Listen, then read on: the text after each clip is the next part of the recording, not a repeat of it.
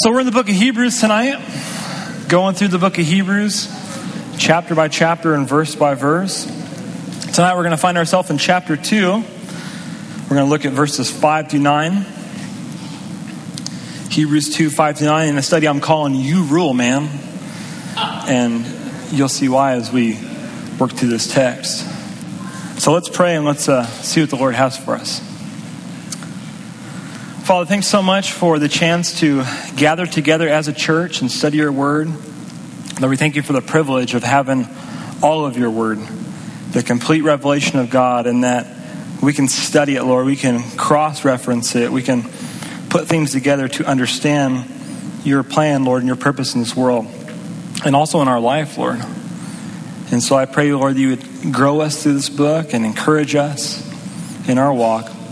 Lord, we thank you that you're mindful of us, Lord, that you care about us and that you think about us. Lord, you have a perfect plan for each one of our lives. And I pray, Lord, that we would know that plan tonight, Lord, as we leave this place, and that we'd be excited about walking in the good works that you have foreordained for us. In Jesus' name, amen. So we've all been guilty of distracted driving, right? Texting, eating, right? Adjusting radio, whatever it might be, we've all been guilty of it.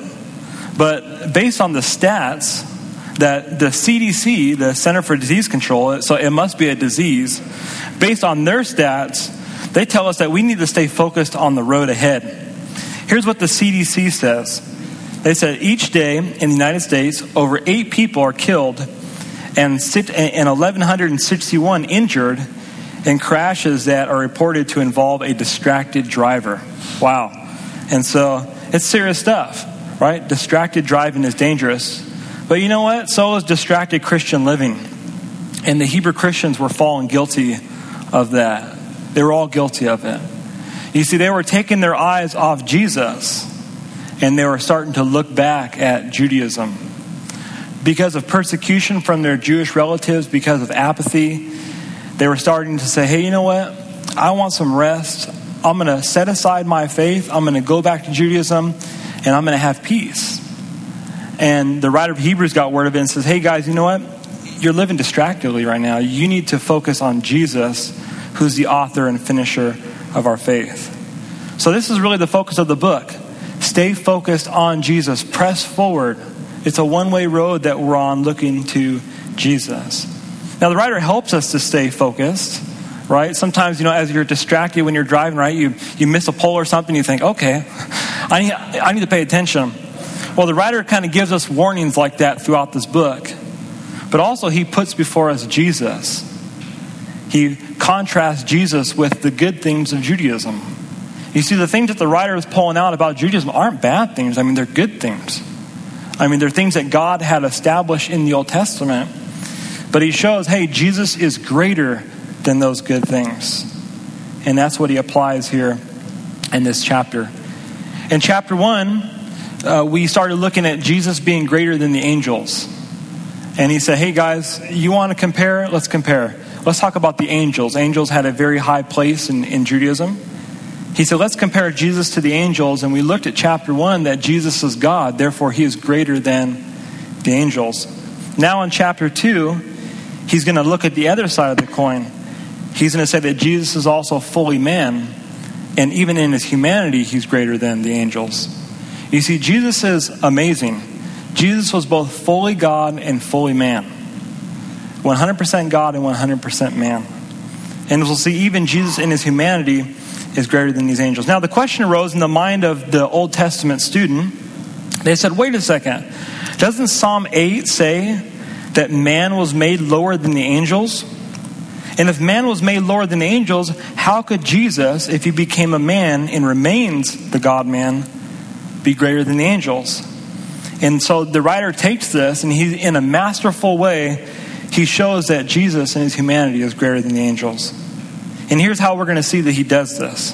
First, we're going to see that man and not angels were given the right to rule. And second, we see that God became a man to restore mankind to their destiny. it is your destiny, right? As Darth Vader would say. That was my alternate title, but I didn't think I'd be able to do the Vader voice. But it kind of worked out there as I got some coffee in me tonight, right? So first now in verses 5 to 8, we see that man and not angels were given the right to rule. Look at verse 5. For he has not put the world to come of which we speak in subjection to angels. And so the writer here is focusing on God's purpose and plan for the angels in this world to come. Now the world to come is a reference to the literal 1,000-year kingdom of God that Jesus will establish on this earth at his second coming. We'll look at it in a little bit. But Revelation 20 says that Jesus is going to come back a second time, we believe, with his church. And the Bible says that he sets up his 1,000-year kingdom on this earth. And this is what the writer is talking about. The Lord is going to reign from Zion in righteousness and truth over the entire earth. Now, the fact that the writer is referring to the literal 1,000-year kingdom is seen in the phrase, the world to come. Now, I'm told that this phrase in Greek is a word, oikonomia, which actually means an inhabited world that has an administrative order. And from this Greek word, we get our word dispensation, kind of another big word. You're like, what does that mean? Well, a guy by the name of W. Graham Scroggie says this concerning this world and this word. Here's what he says. It's a pretty cool quote. He says, the word oikonomia bears one significance and means an administration, whether of a house or a property or a state or a nation, or as in the present study, the administration of the human race or any part of it at any given time. Just as the parent would govern his household in different ways, according to varying necessity, yet for one good end, so God has at different times dealt with man in different ways, according to the necessity of the case, but throughout for one great and grand end. And so here the writer is talking about this world to come. He's saying that in the future there's going to be an inhabited world with a unique administration of God. And the best interpretation that fits this is the millennial kingdom that Jesus is going to establish on this earth. Now notice in reference to this world to come, the writer says, of which we speak. So he's already been talking about this world to come.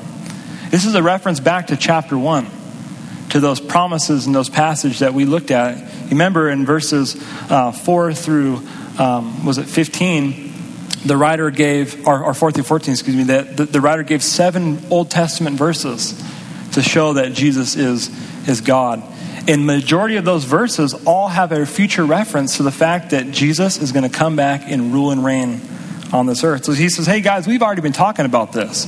You already know that Jesus is the king, and that he's going to come back. He's going to come back and set up a unique administration on this earth. So after focusing their thoughts on this future kingdom, the writer talked about the roles now of the angels in this kingdom. He says, okay guys, yeah, we all know that the kingdom's going to come, and that is when we're actually going to have peace on this earth. No president is going to bring that peace. Only when Jesus Christ comes back will we have that peace. And so he focuses their eyes on these angels. Now, I'm told by the Bible Knowledge Commentary that some actually believe that the angels would actually rule in this kingdom.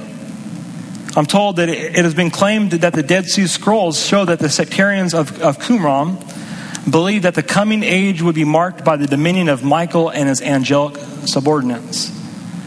And so if these Hebrews brought into this tradition, maybe some of them even believe that the angels would actually rule this kingdom, Michael the archangel and his boys. But the writer here rejects this. He refutes this clearly. He says the angels are not going to rule. They're not going to have this world in subjection to come, but they're going to be servants. They're not going to be rulers, but they're going to be servants. We saw this in chapter 1. He says that the angels of God are going to worship Jesus. And the angels of God are Jesus' spirits and ministers. The word minister there is a servant. And so angels were made to serve God. They were made to worship God. Now the writer goes on and takes us a step further now in verse 6. He says, but one testified in a certain place, saying, what is man that you are mindful of him, or the son of man that you take care of him? You have made him a little lower than the angels. You have crowned him with glory and honor and set him over the works of your hands. You have put all things in subjection under his feet. So now the writer pulls out another scripture here. Man, this guy's full of scriptures. And he points to Psalm 8 now, verses 4 through 6. Now, when you read the psalm, you see that the psalm has in its heading a psalm of David. And so it's clear in the scripture that David wrote this psalm. But we see here that the writer doesn't give the scripture reference, nor does he attribute this psalm to David. But he says, yeah, one testified in a certain place. Now, he didn't say this because he didn't know this. Obviously not. He quotes scripture. He knew the Old Testament. But I believe that he was focusing his audience on not who said it, but what was said. Not who said it, but what was said. You see, throughout this book, the writer wants to focus his attention on the fact that God is speaking, and that God is speaking to them. It was God who said this in the Old Testament, and it was God who was speaking through him at that time, which is why he doesn't bear his own name of this book. You know, and people who study this book spend hours figuring out why the writer doesn't mention his name. Well, it's clear. He wants you to know that it's not him speaking, it's God speaking through him. So you just need to listen to what he's saying. You know, they needed to know that it was the Lord that was delivering this message. Now, the context of Psalm 8 is a prayer of praise and wonder to God. David looked up at the heavens. He looked up at the night sky and saw the moon and the vastness of the stars in the heaven. And he realized how great the God that he served was. He was in awe of God. He realized that while God was infinite and powerful, he was able to speak the world into existence, yet he was intimate. He was actually involved in his life, blessing him and taking care of him and watching over him. That's what we see in verse 6 as you look at that verse again. He says, "What is man that you are mindful of him, or the son of man that you take care of him?" So now David's talking to God. Now the term man in the psalm is a reference to mankind in general. He's saying, what's mankind that you are mindful of us? The term son of man is a reference to David himself. David was speaking of himself here. David realized that while mankind in this vast universe is nothing but like a speck of dust, yet God cares for us. He thinks about us. And in his grace, mercy, and kindness, he continues to provide what we need to survive. The sun has never failed to rise, right? The seasons have always come. God has continued to provide because God is gracious. It's his common grace to all mankind. Even better than that, though, God has provided his word for mankind so we can know him, so we can have a relationship with him. And God has provided salvation. God has given us a Savior, Jesus Christ. Even in the Old Testament, right after mankind fell in the garden, God established a way that man could be right with him. You know, he established sacrifice, and because God wanted this relationship with man, he was concerned with man. The fact that man would be forgiven, the fact that man would know God, which is the reason why he was created. David says, you have made him a little lower than the angels. And so God's grace and love to us isn't because we're the greatest creature in this universe. You know, we have nothing to brag about. Rather, God's care and concern for us is because of his grace. Now, David said if God had a heavenly organization chart in heaven, it would be the triune God, angels, man, and then other created things. Man was made lower than the angels, a little lower than the angels. Now, wait a second. We're like, wait, hold on. Why is man lower than the angels? Well, this isn't a reference to spirituality, God's love for us, or even our importance. After all, Adam and Eve were made innocent, right? Just as the angels. Man was made innocent. They were given a test, a choice, just as the angels were given a test and choice. Many of them fell, which is now they're confined to rebellion as demons. And man now is in sin because of the fall. So it's not because of spirituality, nor is it because of love. I mean, man, not angels, were made in the image of God. And the reason why God made man in his image is because in order to have a relationship, you have to be like that person. Remember when Adam was trying to find a wife? God said, let's try to find Adam a wife here. So Adam had all the animals coming. He named them male and female, male and female. And it says there that Adam was not found a helper comparable to him. So he knew none of these animals are like me. obviously in order to have a wife, he had to have someone like him. So God created a woman from his side. And he says, well, she's just like me. She's the bone of my bone and flesh of my flesh. In the same way, in order for man to have a relationship with God, we must be made in the image of God. We have to be a relational person, right? A relational being, a spiritual being. And only man and not angels or animals were made in that image. Now also, as far as importance, it's not because, man is not lower than the angels because of importance. Because as we'll see, man was given dominion and rule of this earth. Angels were not. Man is made lower than the angels in that we are physical beings confined to this earth, while angels are spiritual beings that can go before God's throne in heaven and worship. The greatest purpose of man and the greatest need of man is to glorify and worship God. And angels can do that. They can go in the very throne room of God before his throne and worship him. Now, Greek scholars point out something interesting concerning this verse here. They point out that while man was made lower than the angels, it's not always going to be like that. This phrase, made him a little lower than the angels, actually has a time reference in it. Some of you that might have a New American Standard Bible or the English Standard Version, you see in your Bible it translates this verse, you have made him for a little while lower than the angels. And so there's actually a time reference in there. You see, while man's creation and place in this universe is currently lower than the angels, we're not always going to have that position. One day, mankind will have a position greater than the angels. You're like, whoa, all right. When will that be? Well, it's not going to be now. It's going to be in that world to come that the writer spoke about. It's going to be in the future kingdom age. Do you know that saints will actually rule and reign with Jesus on this earth? We are given that privilege. Here's a couple passages that you can write down and cite. Obviously, I don't expect you to turn to all of them, but just listen and you can write these down and look them up later. Revelation 20:1-5 talks about Jesus' second coming in the kingdom, and here's what it says. It says, now I saw an angel coming down from heaven, having the key to the bottomless pit and a great chain in his hand. And he laid hold of the dragon, that serpent of old, who is the devil and Satan, and he bound him for 1,000 years. And he cast him into the bottomless pit and shut him up, and set a seal on him, so that he should deceive the nations no more till the 1,000 years were finished. But after these things he must be released for a little while. And I saw thrones, and they sat on them, and judgment was committed to them. And I saw the souls of those who had been beheaded for their witness to Jesus and for the word of God, who had not worshipped the beast or his image, and had not received his mark on their foreheads or on their hands.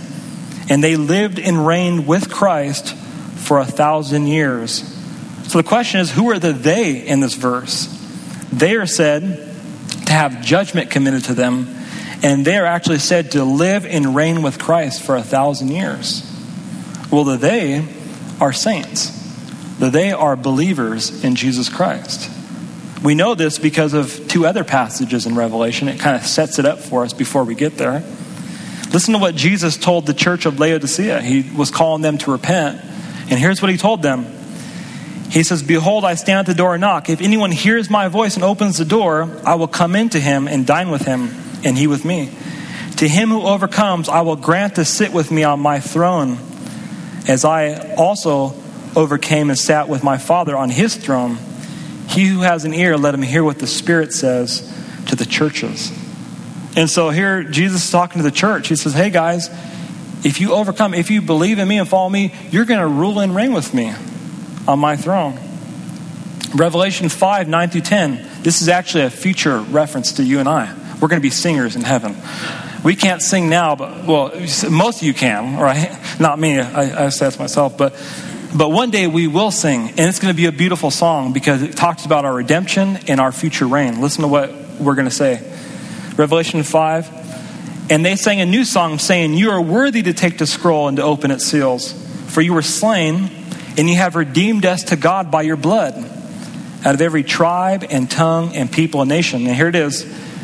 And have made us kings and priests to our God, and we shall reign on the earth.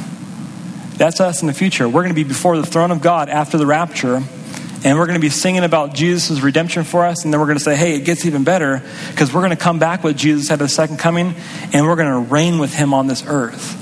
We're going to receive an authority to be able to judge and to rule. One more passage. Do you know we're actually going to judge angels, the Bible says?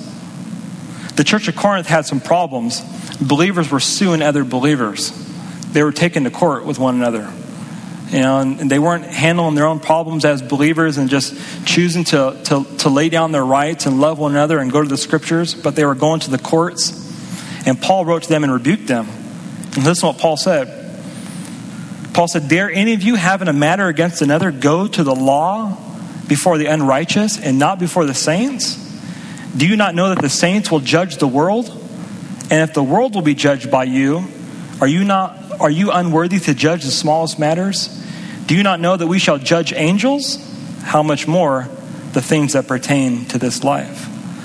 And so Paul, writing to the church, said, hey guys, come on.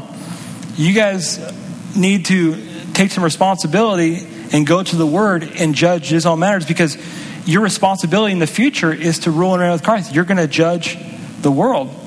You're even going to judge angels. So this was pretty amazing. And so angels weren't given this authority. This world to come is not going to be in subjection to angels, but this world to come was given the right to be in subjection to Christ and to redeem saints. So the question is, what gives man the right to rule over creation? Well, David tells us in the rest of the psalm. Look at the rest of verse 7 of Hebrews. Now we're back in Hebrews, by the way, chapter 2. He says, you have crowned him with glory and honor and set him over the works of your hands. You have put all things in subjection under his feet. You see, so while man was made lower than the angels with flesh and blood, they were given a crown of glory and honor. The crown of glory and honor is a reference to man's kingship and dominion that was given to man by God at creation. At creation, God established mankind over the works of his hands. We all know the passage in Genesis 1:26 through 28. God said, let us make man in our image, in our likeness. And then he says, let them have dominion over the fish of the sea, over the birds of the air, and over the cattle, and over all the earth, and over every creeping thing that creeps on the earth. So God created man in his own image. In the image of God, he created him. Male and female, he created them. And God blessed them and said to them, be fruitful and multiply, fill the earth and subdue it. Have dominion over the fish of the sea, over the birds of the air, and over every living thing that moves on the earth. And so in reference to mankind's dominion, God is referring to creation as what man was made to rule over. And so after God made Adam and Eve, he said, hey guys, I'm giving you dominion over this earth. I want you to subdue it. And that's a reference to man's kingship. They were given this responsibility. And this is exactly what David had in mind when he wrote the psalm. When he talked about all things were put in subjection under him. So people say, well, what is he talking about? All things subjection under him. Well, he's talking about creation. Because if you read that psalm right after the verse that the writer quotes, David says, you have made him to have dominion over the works of your hands.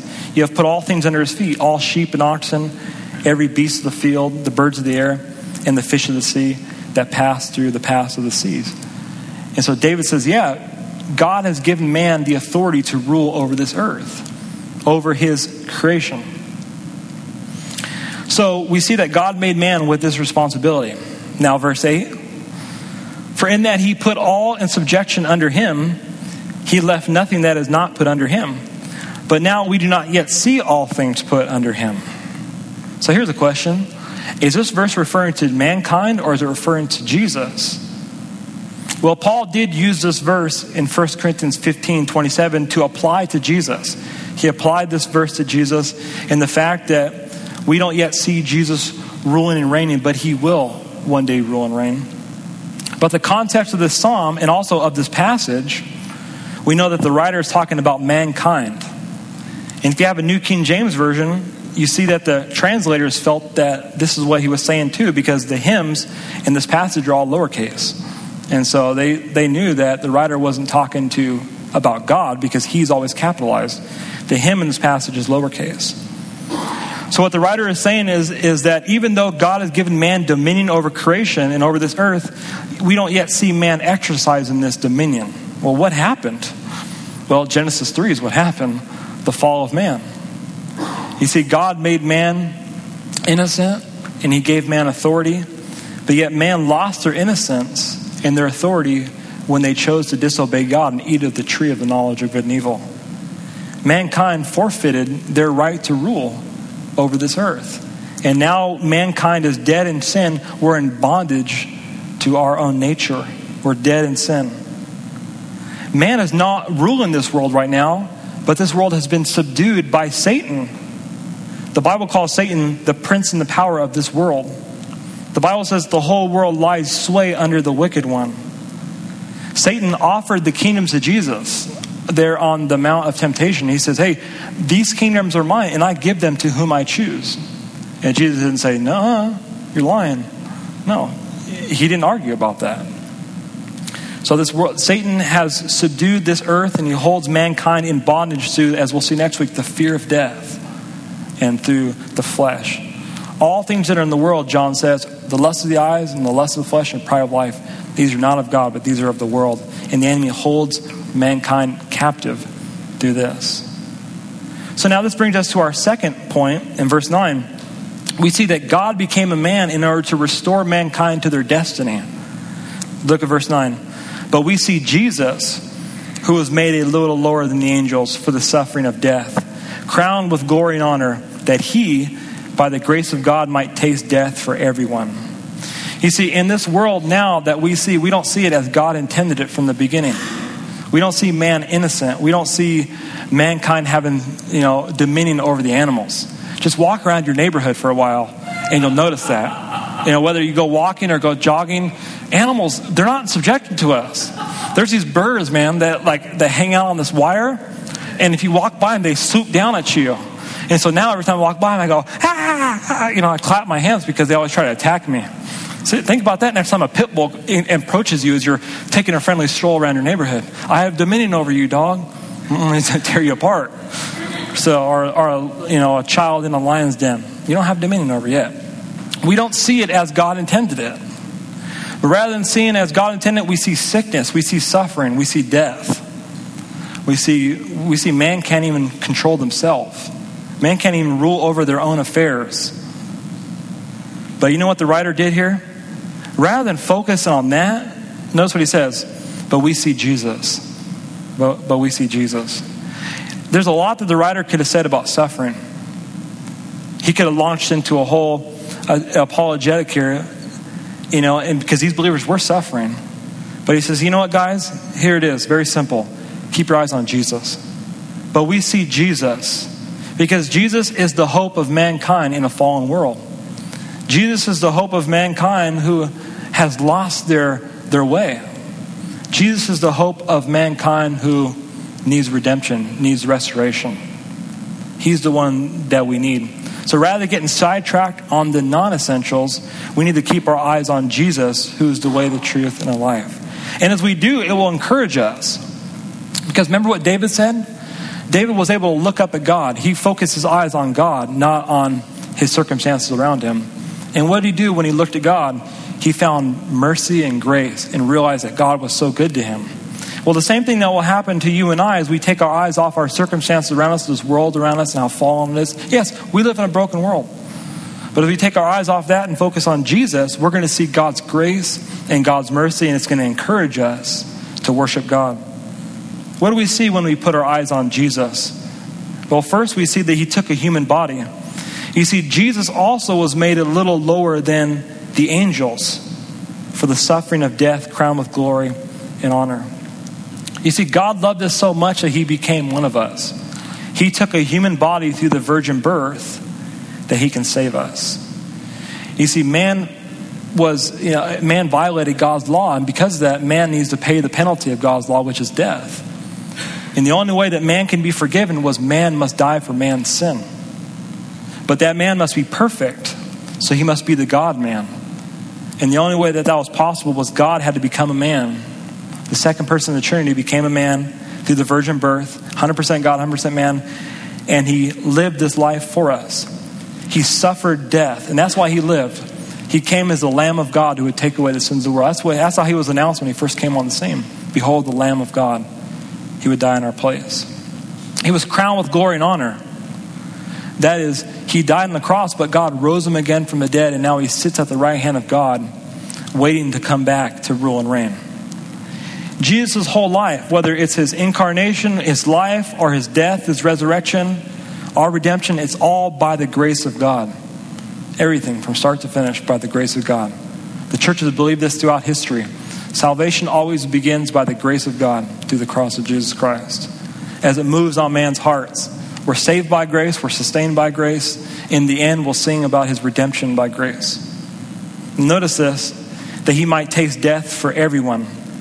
So this is talking about Jesus' death. Now, scholars at times debate because the word all sometimes doesn't necessarily mean the word all. Right? When it says all Israel will be saved, well, that doesn't necessarily mean that every single Jew in the entire world will be saved. Obviously not. But the Jews who were living at that time who believe in Jesus will be saved. Right? So they can try to make the argument. But we know that often the word all does mean all, right? As it's interpreted in context.